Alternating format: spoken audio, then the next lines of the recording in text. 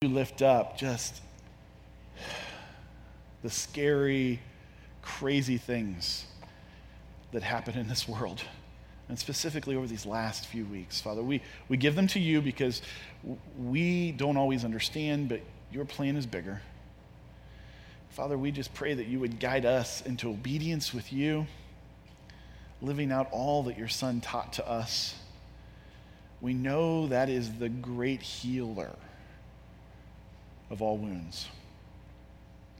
Father, we lift up this message over the next few weeks. We pray that you would just be speaking into our hearts about what it means to be a Christ-like, a godly community.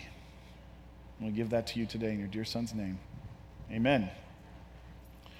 So, we're going to go into Philippians. But here's the crazy thing. I'm just going to give you a little background on Philippians, but we're going to read very little out of Philippians today. I know that sounds odd. You're going, Sean, did you actually go to school to ever teach a sermon?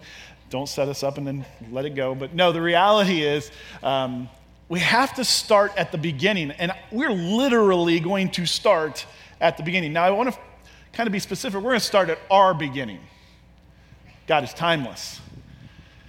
But I wanted to lay a foundation a little bit first of what the book of Philippians is, and then lay even a bigger foundation of what the model of community is. So if you do want to turn to Philippians, we'll be in there a couple times. But Philippians is a letter written by Paul to the church in Philippi. This is a special church, special people to Paul. Philippi is a special city. In Acts chapter 16, it actually says that it was the leading city in this area. The book of Philippians was probably written between 61 and 62. Paul was in chains. He was handcuffed to a Roman soldier, a Roman guard, 24/7. They probably switched out every 6 to 9 hours, which is great. Here's something that's really cool. That means Paul was building a new community that was forced to be with him. I don't know about you, but I look at that and go, I'll be chained to Paul. I'd love to hear what he has to say. But think of that. Talk about bully pulpit. You know, I love the fact that I get to speak on community as the pastor who oversees our discipleship community right before the month of August, where I will be building new community groups. I've got a bully pulpit. I'm going to use it. But think of Paul being chained to a Roman guard 24/7. And we're going to hear some really amazing stuff of the impact that had. But most people believe he was actually in Rome this time. Most theologians, most scholars believe that by this time he's at the very end of his life. We'll see some cues of that over the next few weeks as we dig into Philippians. Some believe he could have been in Caesarea, could have been in Ephesus. But either way, no matter what, he was chained for Christ, which is an amazing thing. But he's writing to the church in Philippi, which we get a picture of in Acts 16. We see in Acts 16, Paul is on his second missionary trip.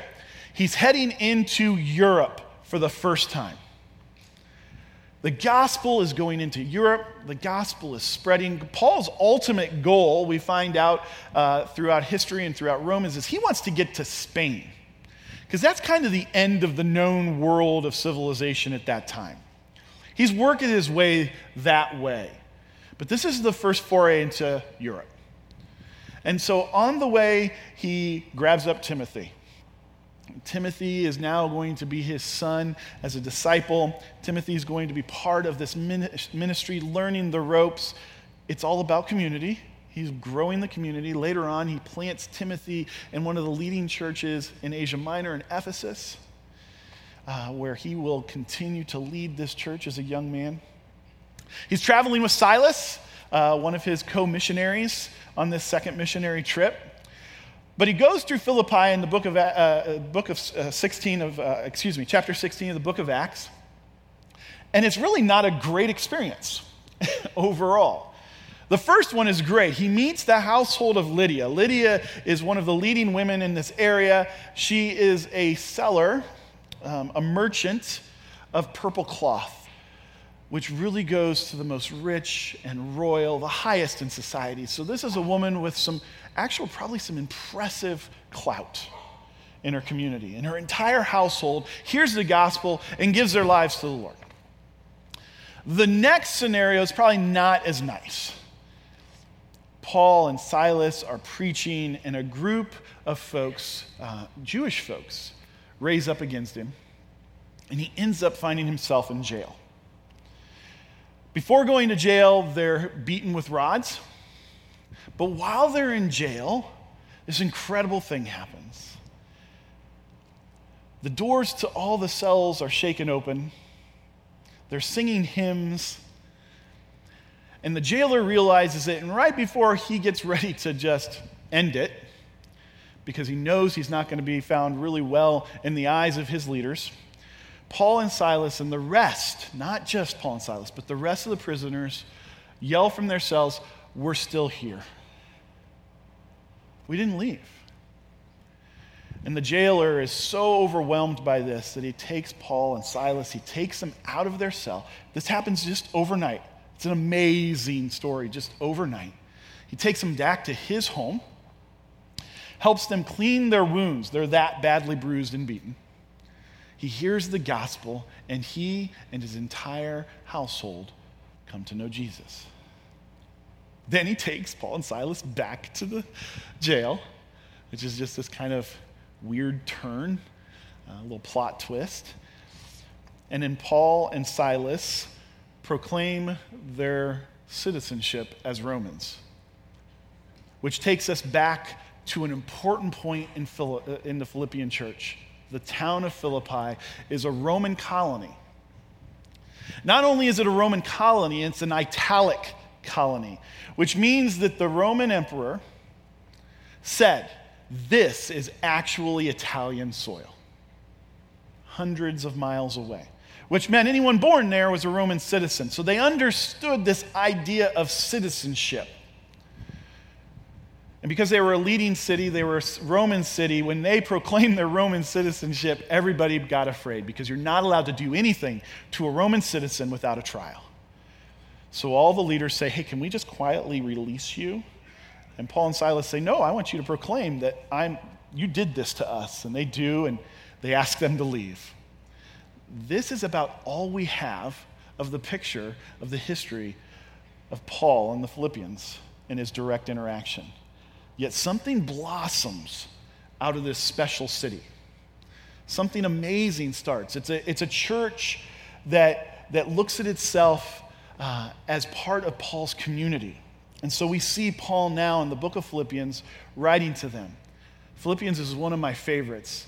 I actually, throughout my ministry, have asked people to memorize the entire part of chapter 2, where it talks about Jesus as a servant. We see something really special as Paul speaks to him, but we also see Paul moving into some issues.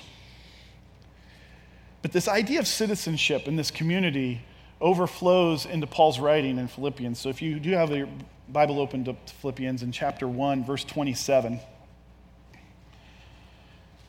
it says this: "Only let your manner of life be worthy of the gospel of Christ, so that whether I come and see you or am absent, I may hear of you that you are standing firm in one spirit, with one mind, striving side by side for the faith and the gospel."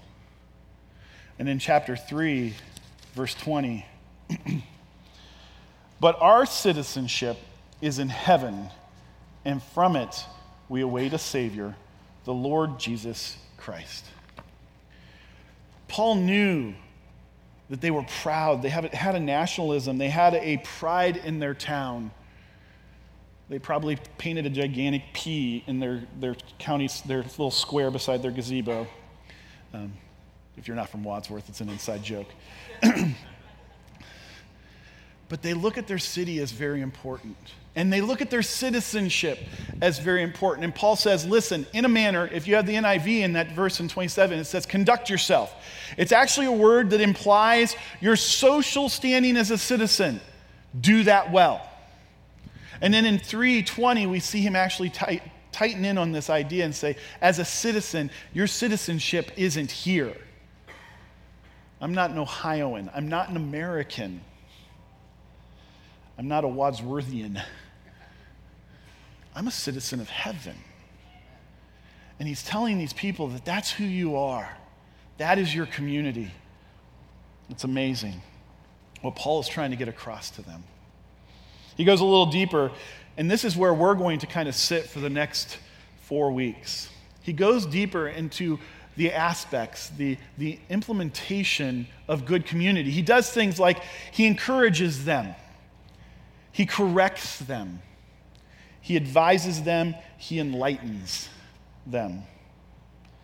These are things that he is doing to help build them in a healthy community. We see Paul's foundation, though, throughout the book of Philippians.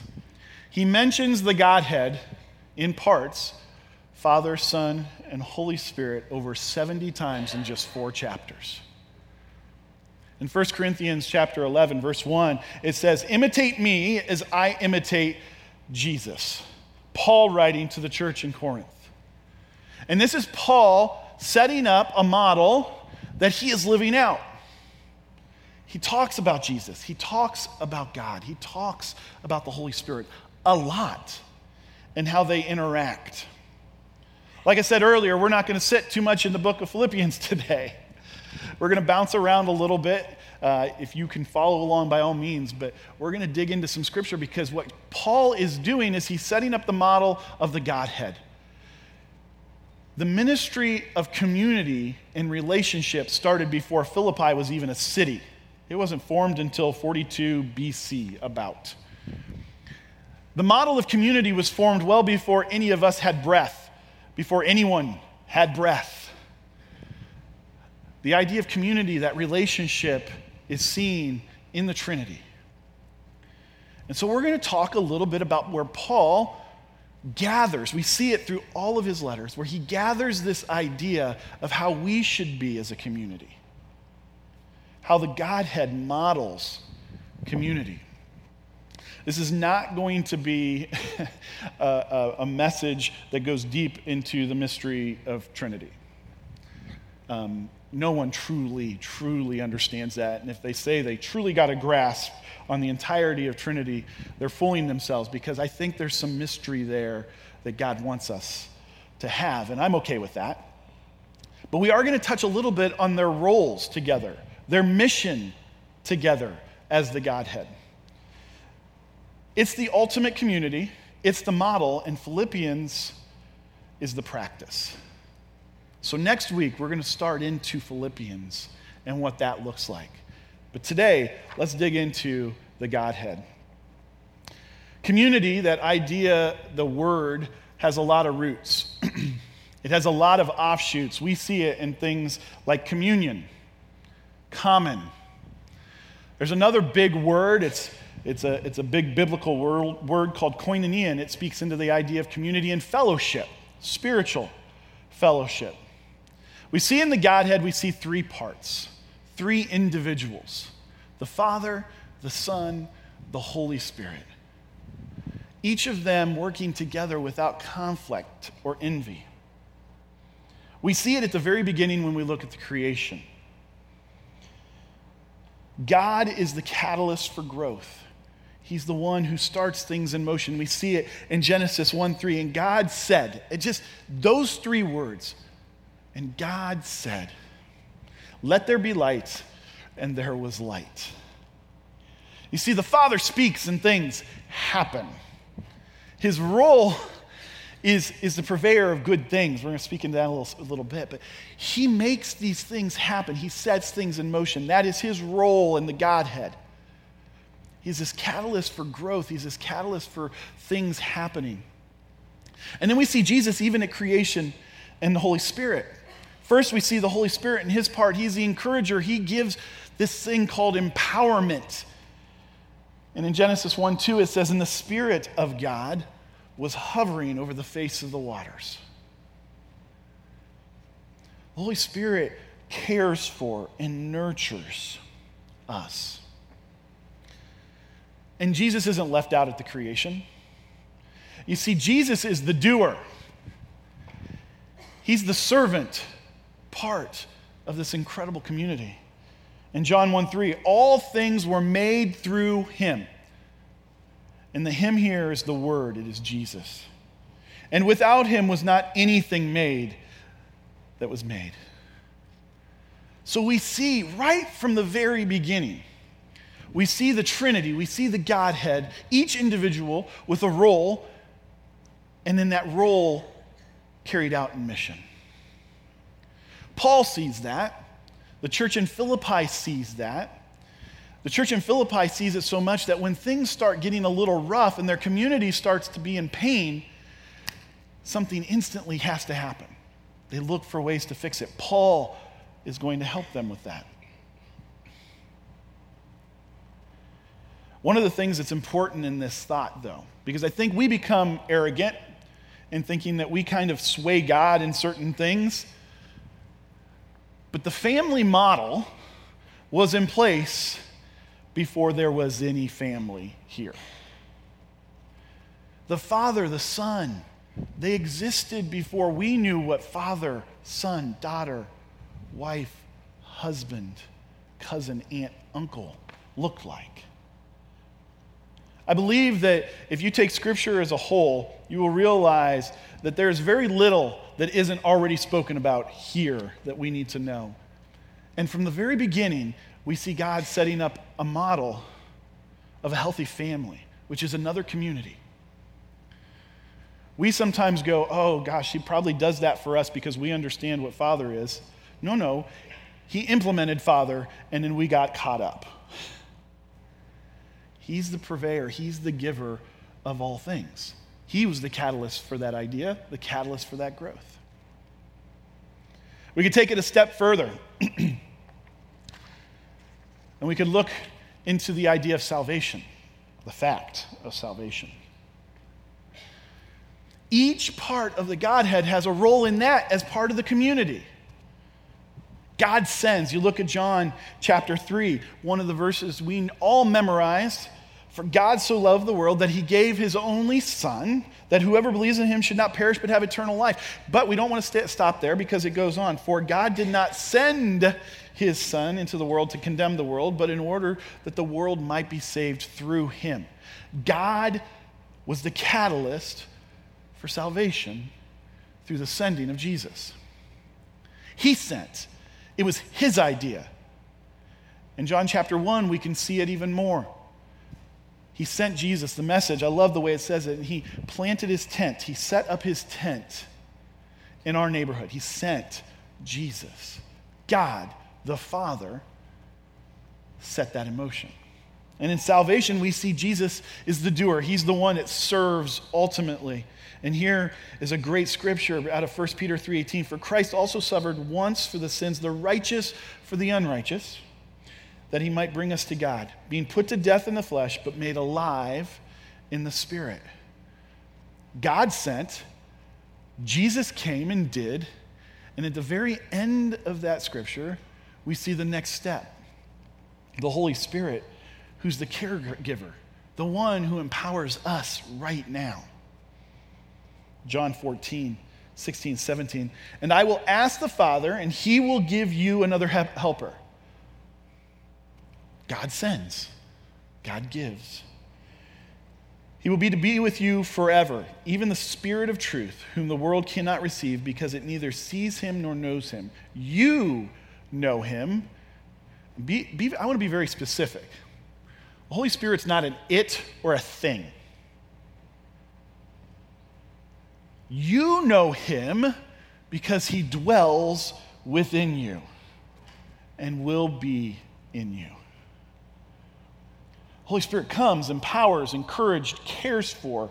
Ephesians 1 goes a little further. In him you also, when you heard the word of truth, the gospel of your salvation, and believed in him, Jesus, the doer, the servant, you were sealed with the Holy Spirit, who is the guarantee of our inheritance until we acquire possession of it to the praise of his glory.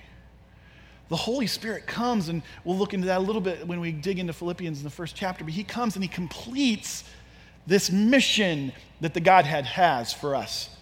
This community, these three individuals' role in our lives of taking us from death to life. And sometimes that's all we speak of. The death to life. We go, I gave my life to Jesus. But there's something really important after that, because Jesus and the Godhead, the Father, then sends the Holy Spirit to dwell in us, to move us forward in kingdom work. I think that we look at this and we apply our own relationships to this and going, well, gosh, if they're the Godhead, they're three in one, it doesn't seem like there's equality there. It seems like the Father has more power than the Son maybe more so than the Holy Spirit. And what we're doing there is we're applying our own relationships to something that we don't necessarily understand. It's kind of our human nature to try to grasp at answers. But the reality is, if we take it a step further, we see this incredible relationship happening without envy, without conflict. But here, I'll do it. I debated on whether I was going to do this. Raise your hand if you've ever had conflict in your family. If you left your hands down, I want to see you afterwards, and I want to know how you did that. But we all have it. We all have conflict in our family. We all look at someone and go, well, there's not equality here. Someone is holding something over me, so I must be less than them. And so then what we do is we apply that thinking, and here's the deal. It's sinful thinking. It's that idea of conflict in our families, in our communities. It's out of sin. We're broken people. But then we applied that flawed thinking to how the Godhead works and go, well, then there's got to be a hierarchy there. Well, it's circular because it's equal. Because if we take it a step further and we look into the Father a little deeper, in 1 Corinthians 11:3, it talks of God being the head. It says, but I want you to understand that the head of every man is Christ. The head of every wife is her husband, and the head of Christ is God. So we see that and we go, okay, I understand how head works. That means he's over. But if we go deeper into Ephesians, when it speaks of basically this same mirror image, it talks about submitting to one another. We also see the Father as giver. He's the giver of good things. In James 1:17, every good gift and every special and perfect gift is from above, coming down from the Father of light, with whom there is no variation or shadow due to change. His gifts are perfect gifts, and they're unchangeable. It makes me sad that as part of this community, we don't get that sometimes. Take his perfect gifts, use them because they're perfect. But sometimes, again, we bring in our sinful natures and we taint that perfect gift, and then we lose sight of it, and sometimes we don't even use it. He's also the giver of Jesus. We already hit on that in John chapter 3. He's the giver of the Spirit. We already hit that in John chapter 14. He's also the giver of our identity. Remember, we spoke to this earlier, that God gave us the idea for family. But he goes even further and gives us our own identity. Ephesians chapter 3, verse 14, 15. For this reason I bow my knees before the Father, from whom every family in heaven and on earth is named. You see, God had this idea of family, this identity for us before we even knew what it looked like. He gave that to us. He's the giver of good things. And that is the catalyst for growth. When we're given something good, we use it. We put it into action. We learn things through God. Taking the Son a little deeper. Looking at the Son as servant. He called himself that. I'm not calling him that. I want to believe it. I want to live it. But he is a servant. John 8:28. He's the servant of God. So Jesus said to them, when you have lifted up the Son of Man, then you will know that I am he, and that I do nothing on my own authority, but speak just as the Father has taught me. The Father as giver of growth, teaching here. And he who sent me, he has not left me alone, for I will always do the things that are pleasing to him. When you serve someone, you hope that it pleases them. And Jesus is setting up this incredible model of going, that's how servant-heartedness looks. He's a servant first to the Father. He's a servant to us and for us. He came as incarnate God. In Philippians, we'll hit on a few weeks. Have this mind among yourself, which is yours in Christ Jesus, who though he was in the form of God, there's that mystery of Godhead, did not count equality with God to be a thing to be grasped. You see, we want to look at things and quantitate those things. Am I more important than that person? Is that person more important than me? And Jesus said, no, this is not something that I wish to even think about. I gave it up so that you would understand how important him as servant really is. It goes on, he says, he emptied himself by taking the form of a servant, even born in the likeness of men. And being found in human form, he humbled himself by becoming obedient even to the point of death on a cross. He came as servant, incarnate God, to us. That's his role. That's his mission as servant. He came as high priest. In Hebrews 7, it says this, but he holds his priesthood permanently. Priests should serve. Last summer, I shared with you guys out of 1 Peter, and we talked about that holy priesthood for all of us. But that holy priesthood is not a badge. It's not a title just for the title's sake. It's a title for us then to do something with. And the do here we see is serve each other, just as Christ did.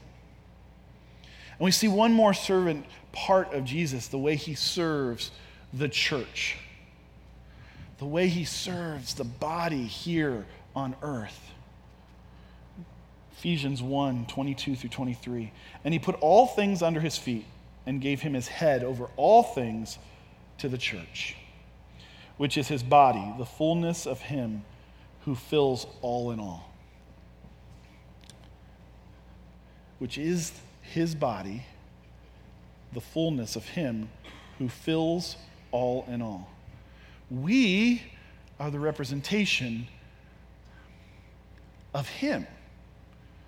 And if we just learn that Jesus is a servant, then we should be too. We represent him because he's the head of us. The Holy Spirit's role, his mission as caregiver, as helper, as one who empowers, goes beyond things that we truly understand because, like I said earlier, we don't even see him. The world doesn't even know him. But one of his roles is to move the kingdom forward. That's the church, moving it forward closer to that glorious day of Jesus' returning. In John 16, 7, 8 says, nevertheless, I tell you the truth. It is to your advantage that I go away. This is Jesus speaking. For if I do not go away, the helper will not come to you. Jesus gives us a picture of going, look, he's really important. He's not less than me. He's trying to make us understand he is me, but this is the Holy Spirit's role, his mission. But if I go, I will send him to you, and when he comes, he will convict the world concerning sin and righteousness and judgment. The Holy Spirit will empower us. The Holy Spirit will allow us to see the truth. He will care for us by convicting our hearts, driving us closer to righteousness. It's still a servant model, but this really cool thing. Jesus was incarnate, which the root of that word is this, carne asada. I go to food. But it's the idea of meat. Jesus is God with skin on. That is oversimplifying it, I get it. But the Holy Spirit is with us. We do not have the incarnate Jesus here with us. We have the Holy Spirit, and there's equality in the mission and role and what the Holy Spirit does for us. He empowers us, and this is a great scripture out of Acts chapter 1, verse 8. But you will receive power when the Holy Spirit has come upon you. You will be my witnesses in Jerusalem and all of Judea and Samaria and to the ends of the earth. I don't know about you, but I don't always feel, especially after this last couple of weeks, I don't always feel like we get power. I don't think that we understand that we have it. Not because of our own doing. I am powerless without the Holy Spirit. He gives us power, again, to move his kingdom forward. Where I started today, I'm just going to preach Jesus. That is the fix for all of these problems. And moving his kingdom forward, and the Holy Spirit gives us the power to do that. Not my power, not your power, not your encouragement, honestly. Because as human nature goes, if it was just yours, it would fall short. But the Holy Spirit encourages you to encourage me, gives us all power, and moves us forward. He reveals truth. There's multiple scriptures. I could go on for days, all the things that the Godhead does. I feel like I look at this and go, gosh, there's so much more I want to. It's the teacher in me. That's why I don't preach all the time. I got too many words. If you just sit with me anytime, you're going, Sean, can I speak? I just got too many words, and this is one of those things that I'm just like, oh my gosh, I want to tell you more about this. But he reveals truth in John 16, verses 13 through 14. When the Spirit of truth comes, he will guide you into all truth, not just half the truth, not just some of the truth, all the truth. And here's the deal. A lot of the things that get the church world in trouble, that allows for an entire lost world to look at us as hypocrites, to look at us as people who don't know what we're talking about, that looks at us as a people who contradict themselves, is because we don't take the whole truth of the word. We choose pieces and parts of it, and then our human nature corrupts it. There's so many things in here that we don't even talk about. It's the whole truth. It's that scripture, 2 Timothy. For the word of God is breathed into man. That's the Holy Spirit breathing into us to then use for teaching, rebuking, and raising up in righteousness. He reveals all truth. He will declare all things to come. He will glorify me. Again, see the Spirit serving Jesus. For he will take what is mine and declare it to you. He will take the truth of Jesus and he will set that on our hearts and make it real every day. He gives us direction. 2 Peter chapter 1, 20 and 21. Knowing this first of all, that no prophecy of Scripture comes from someone's own interpretation. For no prophecy was ever produced by the will of man. But men spoke through God, carried along by the Holy Spirit. I do not ever, and it's one of these things, it's this idea that the teachers are held to a higher account. Scripture is very clear in that. I don't ever want to speak out of what I have to say. I hope that I am open enough to the movement of the Holy Spirit that he would carry me along. That I'm just going, wee, let's do this. I know for a fact, though, and this is just me being open and maybe a little bit of repentance, I know for a fact that I don't always do that. I bring my own agenda sometimes. And those, honestly, the moments when I bring my own agenda is when I use this incorrectly to try to get a point across.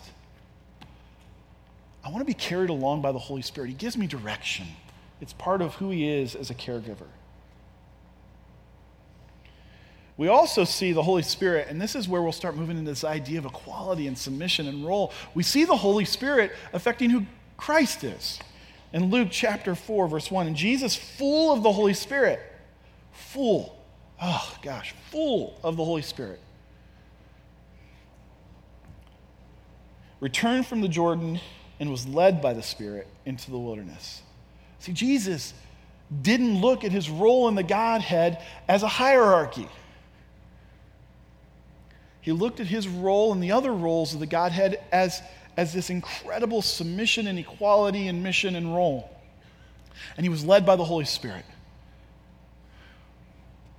Luke 4 goes on in verse 14, and Jesus returned in the power of the Spirit. And I want to be sure that you understand that if your scripture doesn't capitalize that Spirit, get a new Bible. It's the Spirit. It is the individual. It is he who is part of the Godhead. And a report about him went out through all the surrounding country because the Spirit moved through Jesus. You see, this equality, this submission, this movement in the Godhead, we don't truly understand it. We see Jesus in the garden praying to God, to the Father, saying, hey, if you could take this cup,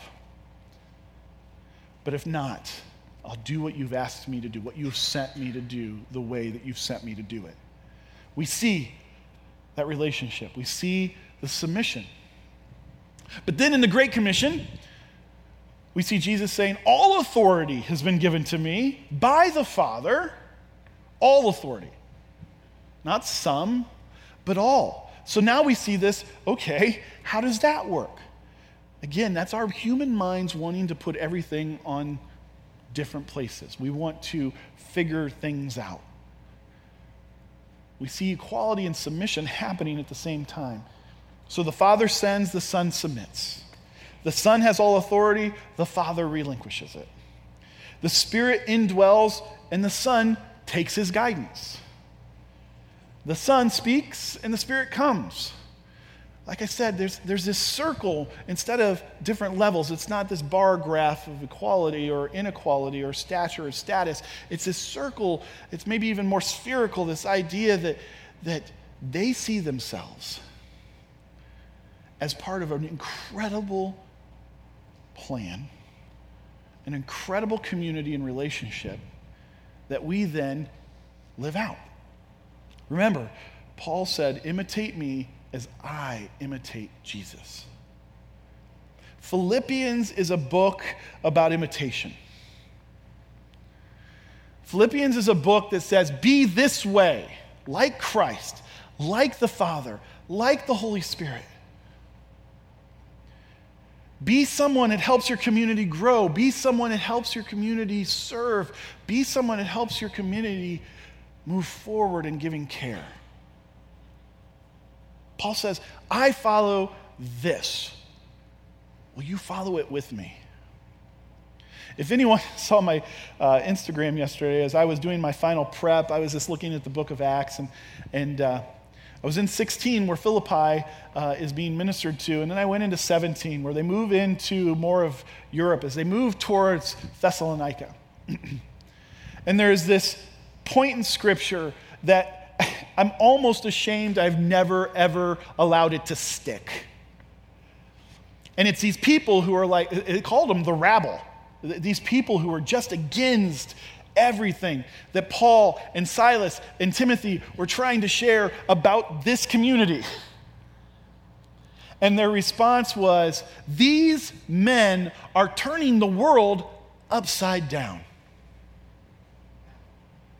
And then I put in the margin, am I turning the world upside down? That's what I wrote, question mark. You see, the world thinks it's getting turned upside down and all the mess that's going on right now. But God calls us, his community, following after the first community. The topic, the title for this message was, they are, all caps, they, so we should be. We should be the ones turning the world upside down. And we are allowed and able and empowered to do that because of this first community, the first family, the Trinity. You see, we're image bearers. Let's go back, make that big circle back to the beginning. At the beginning, God created us to be like him. In the first chapter, verse 26 of Genesis. Then said God, let us make man in our own image, in our likeness. We learned in John chapter 1, Jesus was there. We learned in Genesis chapter 1, the Holy Spirit was there. We know the Father is speaking this into happening. So O-U-R, is the first family, the first community, the Godhead. Let's make them in our image. And if that is true, then we are image bearers. If that is true, then we should have components, parts, shadows sometimes, but it should be there of what the Godhead looks like. We should be folks who are catalysts for growth. We should be folks who are serving sacrificially. He called the Philippians to serve sacrificially.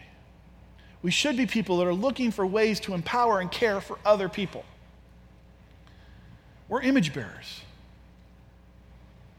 That's our role in the community. Are you living up to your role?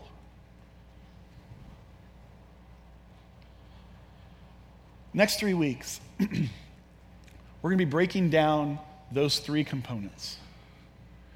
We're going to be breaking down the growth, the care, and the serve. There's really not a hierarchy of order, just like there's not a hierarchy in the Trinity.